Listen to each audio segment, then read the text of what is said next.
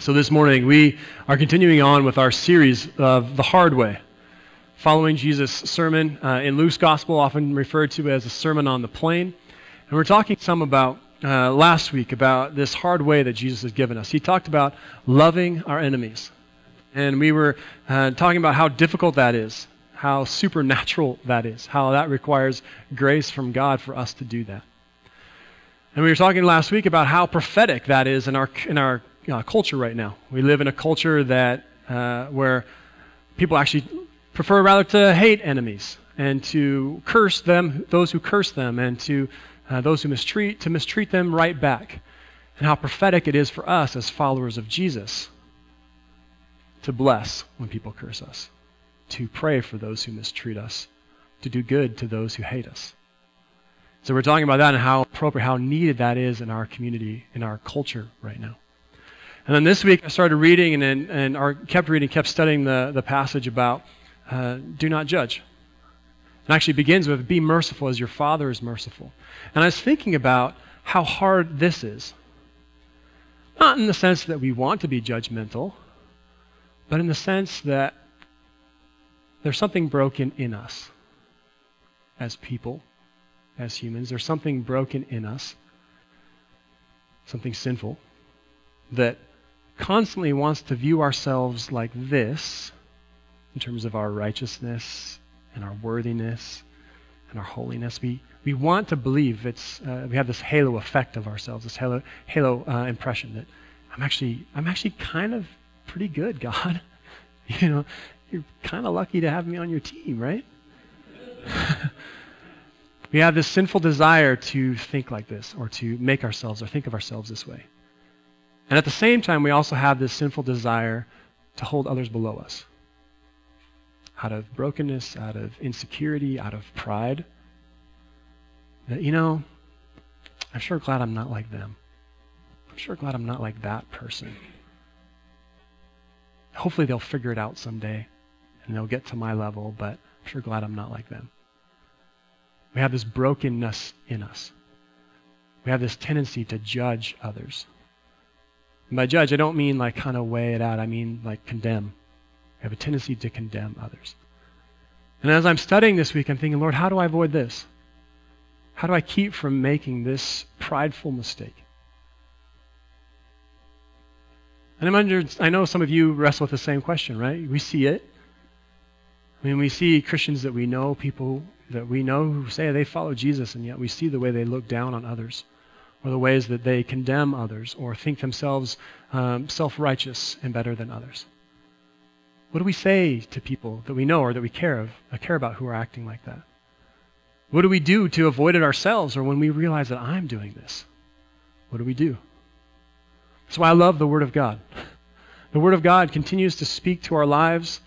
In this text that was written, the New Testament at least 2,000 years ago, still speaks to us just as well today as it did then. So if you would, open up your Bibles to Luke chapter 6, verse 36 to 32, or it's also the inside of your bulletin. And again, this isn't, if you look at the way that the passage is laid out, again, that's not how it's laid out like in your Bible, for example, but I thought it was helpful to see how the parts fit together. So it begins with verse 36. It says, be merciful, just as your Father is merciful. Do not judge, and you will not be judged. Do not condemn, and you will not be condemned. Forgive, and you will be forgiven. Give, and it will be given to you, a good measure. Pressed down, shaken together, and running over, will be poured into your lap. For with the measure you use, it will be measured to you. And Jesus, also told them this parable. Can a blind man lead a blind man? Will they not both fall into a pit?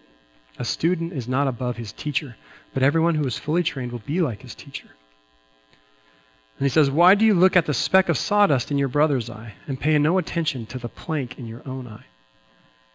How can you say to your brother, brother, let me help you take that speck out of your eye, when you yourself fail to see the plank in your own eye? You hypocrite. First, take the plank out of your eye, and then you will see clearly to remove the speck from your brother's eye. Let us pray that we'd hear God's word this morning. Father in heaven, Lord Jesus, we praise you for the things you have taught us, that we have this record of your teaching. Lord, that you gathered with people gathered around you, Lord, on a level spot, on a plateau, and you gave these words to people who were wanting to follow you, to know how to follow you well, how to live as kingdom people. Lord, we desire this too. Help us hear it this morning. We pray this in your mighty name. Amen. So this passage begins, or this section of Jesus' sermon actually starts with verse 36, where he says, "Be merciful just as your Father is merciful." It's a guiding statement for the whole part that we're studying this morning. And it's interesting because it's actually the last verse from last week. We preached on this verse. I preached on this verse as well. I included it with the section before about loving your enemies. And this is it sort of summed up that whole passage of being merciful just as your Father is merciful. But it also sums up this passage that we're talking about being merciful. And it's one of those hinge verses, they call it, where it sort of sums up the part before it, but also gives a summary of the part coming next. It shows how the two fit together. But Jesus says, as we talked about it last week, he says, "Be merciful as your Father is merciful." And he's talking about our Father in heaven, about how merciful God is. And we were talking about, and I was talking the letter that Paul wrote to the church in Rome. And he's telling them, he says that while we were still, like trying to explain to them God's love for us, that while we were still sinners, Christ, our Savior, our Messiah, died for us. He said that not only were we still sinners, he talks about, we were actually, while we were even enemies with God, he loved us so much that he died for us, that he sent his Son to die for us, that we could be saved, that our sin would no longer separate us from God, that we would be reconciled, that we'd be given life eternal. And life eternal that begins right now. And important meaning in life and purpose in God's mission, God's kingdom and his creation. This is how much God loved us, even while we were still sinners, even while we were still rebelling against him. God sent his Son to save us. This is our model of mercy. Jesus is saying, be merciful like God our Father, like the way he's merciful to people who don't deserve it. And that's an important thing for us to remember, because sometimes after following Jesus for a while, we can forget that we didn't deserve it.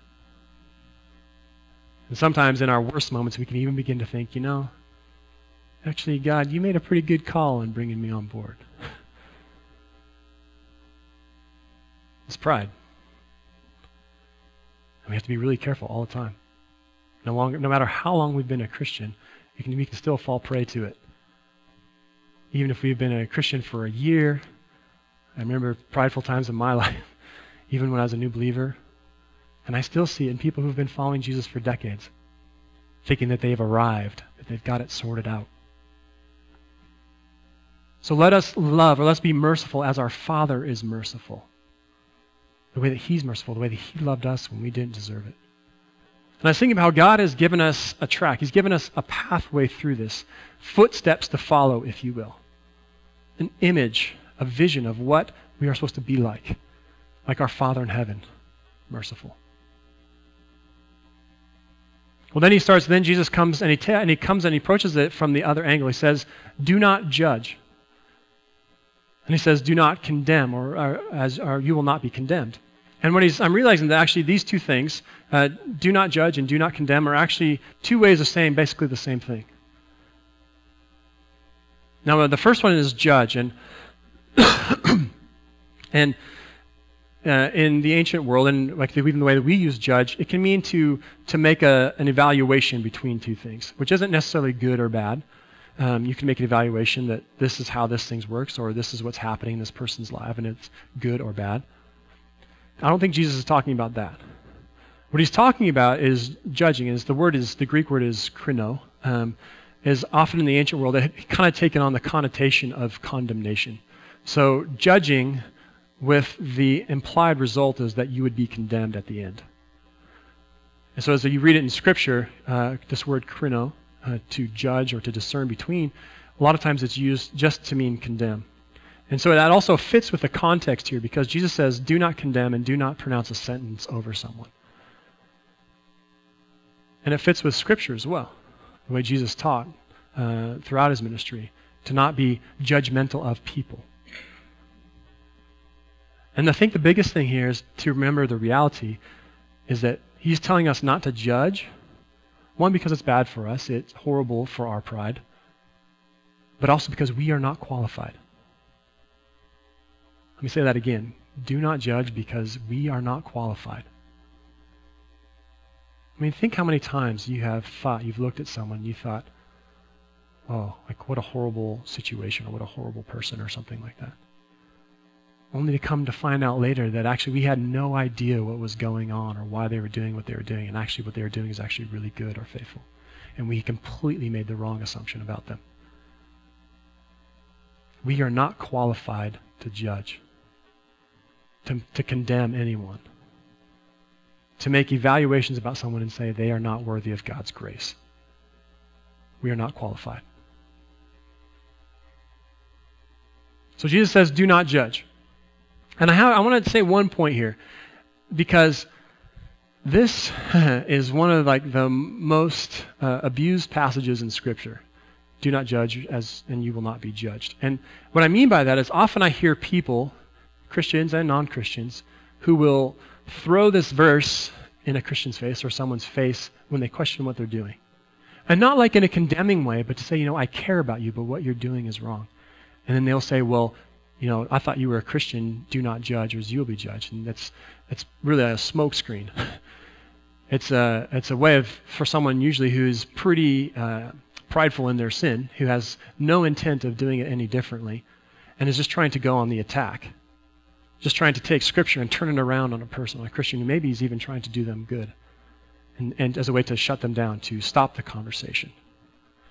And it's an abuse of Scripture, because Jesus encouraged us. I mean, if you think about Matthew in chapter 18, when Jesus says, when your brother sins against you, go and speak to him. The assumption being there is that when someone does something wrong to you, you go and you talk with them about it.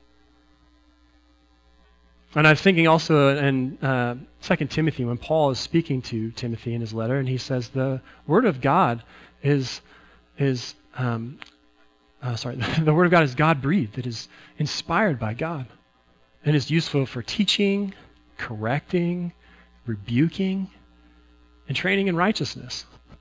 The Word of God is good for these things, and those things, like rebuking and correcting, that's speaking honestly with people.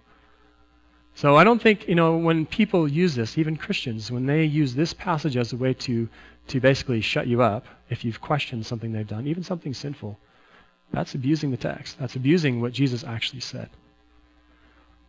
So, there's not much we can do if someone uses this passage and says, basically as a way to say, shut up, I'm going to do what I'm going to do, and you have no right to question what I'm doing. Well, we can pray for them. We can say, I think maybe you're using that passage wrong, but at that point it's probably not so helpful.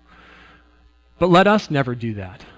Let us, this church family, never use this passage to short-circuit someone who's trying to help us, who is just speaking honestly, truthfully with us in love. That we wouldn't just throw this passage in their face because we actually kind of like the sin that we're doing and we don't want anybody to challenge us. That's an abuse. But that said, Jesus is speaking this passage as a way to challenge the people who, as we've been talking about earlier, are self-righteous. People who think they've got it all figured out. Who maybe do, relatively speaking, they do a pretty good job of keeping certain rules, of following certain things about being a Christian. And then they become judgmental of others or condemning of others. Jesus is saying, don't be like that. That's what he's saying, do not do. Because one, it's bad for us. The more we do that, the more our pride grows. And the more our pride grows, the harder it is for us to receive God's grace. The harder it is for us to live faithfully. So the more condemning we are, the more our pride grows out of control, like a cancer. Not only that, but it also does damage to the people that we are condemning, that we have no business condemning. To the people who feel shame. To the people who There are people not maybe, there are people who have heard a Christian say to them to judgment or be judgmental of them, and then they think, I can never come to a church. I know, like, I don't fit in there. And subtext being there is, someone told me that I'm not good enough, so I guess I'll just find help somewhere else. So when we are condemning, when we are judging of others, judgmental of others, it hurts us and it hurts them. So Jesus is saying, don't do this. Don't ever do this. Don't judge others. Don't condemn them. We're not qualified. We don't know the whole story. It's damaging for us, and it's certainly damaging for the person we condemn. With me? Okay. So then he goes on then he comes at it from the other angle, and he says, forgive. As I was studying it, the way I was translating was set free. So there's in the ancient world, in Jesus' time, to forgive and to set free, there's a lot of overlap there between those two words, but in your text it says, forgive. Forgive and you will be forgiven. And then he says, give and it will be given to you. A good measure. Pressed down, shaken together, all the loose spots shaken out, all the cavities, all the little nooks and crannies shaken together, and overflowing. And not just overflowing a little bit, but like overflowing into your lap. Overflowing. The measure you use, it will be measured to you. Now, when I've read this, I've often thought of when Jesus says give and it will be given to you, I've often thought in material things, if you give money or if you give stuff to people, it will be given back to you. I don't think, as I've reflected on this week, I don't think that's what Jesus is saying right here. I don't think he's talking about stuff or material wealth or anything like that. I think he's actually talking about grace, because of the whole context of what he's been saying through this whole sermon. Give grace, and it will be given to you, a good measure. Pressed down, shaken, all the loose spots shaken out, all the little nooks and crannies shaken together, and overflowing into your lap. And I started thinking, how much better is that, actually? The money is God's grace, overflowing into our lap. And the image of this is, if you think of like in a market, I have never had to do this, and most of us haven't. But going to buy grain, to make flour, wheat, and you'd actually get the kernels in a basket, and they fill it up, and you can imagine if you just fill it up a little bit, and there's still like a half-inch margin around the edges, like you don't want you to spill it on your way. Well, that's not a whole measure. But a full measure, you can imagine someone, they take your basket and they fill it up and then they pack it down and then they shake it together so that all the little spaces are filled in with more, and then they add more on top. And they keep adding it, not until you have like this nice little margin so you don't spill any, but actually that it's mounded up in your basket. Your basket's like this and it's just piled. And it's piled so high that it starts to fall down. It's like this avalanche of grain into your lap, everything, all over the place. That's the measure that God is talking about here. That's the measure that Jesus is talking about. So when we give grace, God gives grace back to us, a good measure, more than we even expected. And I was thinking about this, and I hear Jesus to say it the other way around is for us, as followers of Jesus, people whose lives have been changed by God's mercy and God's grace, for us to never be accused of being stingy with grace. For us to never get this huge basket overflowing into our laps all over the floor, and then to find someone and say, you know what, I could give this little grain to you, but I don't think so. I don't think you deserve it. Let us never be stingy with grace. And I was thinking about, grace, and I was thinking about this song by Ben Harper talking about "I'll Rise," and it's a whole social commentary. But he talks about having an oil well. Like you wonder why I'm smiling. Like I've got an oil well pumping in my living room. And I was thinking about this image of us. Oil well doesn't quite work, but like a well of grace. if you follow with me, this well of grace pumping in our living room, just a gusher all the time. We have so much grace in our lives that we couldn't give enough away. Let us live like that. Let us be recklessly generous, like a person who's gone crazy because they win the lottery and they're just throwing money as they go down the street. Let us be that way with grace. Let us be like that with grace. That we see people and they are happy to see us because of the grace that we give them, the mercy that we show them, like the mercy that our Father has shown us. And it's interesting because there's this feedback loop. Jesus talks about it. As you give, it will be given to you. The measure you use will be measured to you. And so I'm thinking, let us give it away. Let us be more gracious because Jesus said, every time we give grace, we will receive grace. I want to be careful because maybe some of you are thinking, like, does that mean like my salvation is based on grace? I don't think that's what Jesus is talking about here. I think he's talking about grace in a sort of different context, different understanding. But it's still good. It's still important. The more grace that we give, the more reckless we are, the more generous we are with grace, the more grace we will receive. And I was thinking about it. You know, I wish that we as evangelical Christians had a reputation for grace, for forgiveness. And it's hard right now in our culture. I don't think we do. I mean, maybe on a personal basis, and maybe in this community, but generally speaking, as evangelical Christians, we don't have a reputation for grace. You know, I don't know, I think one time I Googled it. Actually, I read an article, and if you Google, why are Christians so, and if you don't fill it out, it comes back, it automatically populates it with judgmental. Which, I mean, it's neither here nor there, but the point is that generally, most people think of us as Christians, evangelical Christians, as being judgmental and condemning, not gracious. And I want to be honest because some of that, I think, is brokenness of people. You know, sometimes people receive us saying, you know, I don't know, drunkenness, for example. I think drunkenness is bad for us. I mean, I see the implications of it. I mean, I don't know if I said this before, but my dad, he drank all the time. I mean, qualified as an alcoholic. And I see the damage it caused in our family.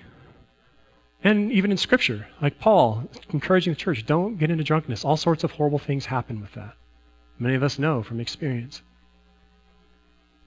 So it's for us to say, you know, like alcoholism or drunkenness, it's not good for us. Why we don't do it, so I encourage you not to do it. Speaking to a non-believer. You know, sometimes people hear that, which is well-meaning, and it's not prideful, it's not self-righteous, it's just speaking honestly and truthfully and lovingly, actually. And they receive that as judgment because of their own issues. And then they take that wrongly, and then it's, you know, and so then they say, well, you're just being judgmental. So there is some of that. I want to acknowledge that. But we also know, Christians, even sometimes ourselves, we see it in ourselves when we are judgmental of people. I mean, I'm a pastor, and I'm supposed to have this all figured out, and I see the times when I'm judgmental. Lord God, please forgive me. But I dream, I pray that we would be known as a people of grace. And when people think of Christians, if they're going to dismiss us or degrade us, that they would degrade us for being too merciful, not for being too judgmental. I pray that they would do that. So Jesus is speaking to this group of people gathered around them, and he says, be merciful as our Father is merciful. That's the kind of the summary of the whole thing. Don't judge. Don't judge. It's bad for us. It's bad for the people we judge, and we are not qualified. But actually give grace. And the measure you give, it will be measured back to you, actually more. It will be this basket overflowing, falling all over, filling up your lap, falling all over the floor, grace. Be reckless and generous with grace. And then he keeps going to kind of develop it, to kind of fill it out a little bit more. He tells a parable. So this is a parable about a blind person cannot lead a blind person. They both fall into a pit. And a student is under his teacher, but if you spend time with your teacher, you'll become like them. And his point is, be mindful of the people that we're following. You know, in Jesus' day, there were teachers. There were people who were looked up to as religious leaders. And he had a lot of run-ins with them. Some of them were faithful people. They recognized Jesus as the Messiah and they began following him. But many of them, like in the scriptures, are often referred to as the Pharisees. The Pharisees, they were the religious leaders, kind of the grassroots. They were like the church pastors, if you will. They weren't like the high up high priests or anything like that. They were the people who lived among the people. And they were the ones that Jesus is saying, don't be like those sort of teachers. So he says, you Pharisees, actually in Matthew's gospel, Jesus says, you Pharisees, you pile these things up on people's backs. You pile up all these rules and all these traditions on people's back, and you don't even lift a finger to help them. He's saying, don't follow these sort of teachers. These people who try to make themselves feel more righteous by making sure that everybody else feels less righteous. Understand what I'm saying? Don't follow teachers like that because you'll become like them. I think the implication, the other side of this, you read this whole sermon of Jesus, is that actually be more like him. He's the teacher in this sermon. The Sermon on the Plain. Teaching like a rabbi. And he's the one that we are meant to be like. So be careful of the teacher you follow. And then he says this next parable. He says, why do you get yourself concerned about the speck in your brother's eye when you don't see that you have this plank in your own eye? And the speck that he's talking about is like a piece of sawdust or something like. The plank that he's talking about is actually referring to like a main beam in a house. So why are you worried about this tiny little speck in your brother or sister's eye when you have a beam like this in your own eye? And I've been thinking about this some, and he's referring back to the don't be judgmental of people. Because one, you're not qualified, because we've already talked about. You've got this beam in your eye, and they've got just a tiny speck. How are you going to see to help them with it? But I started reflecting on it too, about what this beam might actually be. And this is just my kind of reflection, kind of guess at it. But this beam in our eye, I think, is when we get so concerned about specks in other people's eyes, that this beam is actually, in our eye, is actually pride. Self-righteous pride. And he's saying, take care of that self-righteous pride, because then maybe you might actually be helpful.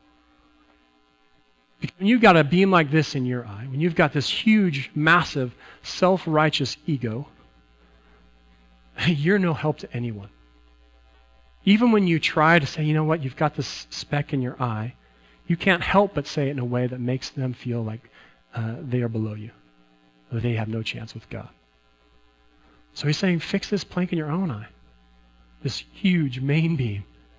Your pride, your self-righteous pride. Deal with that first before you try to help anyone.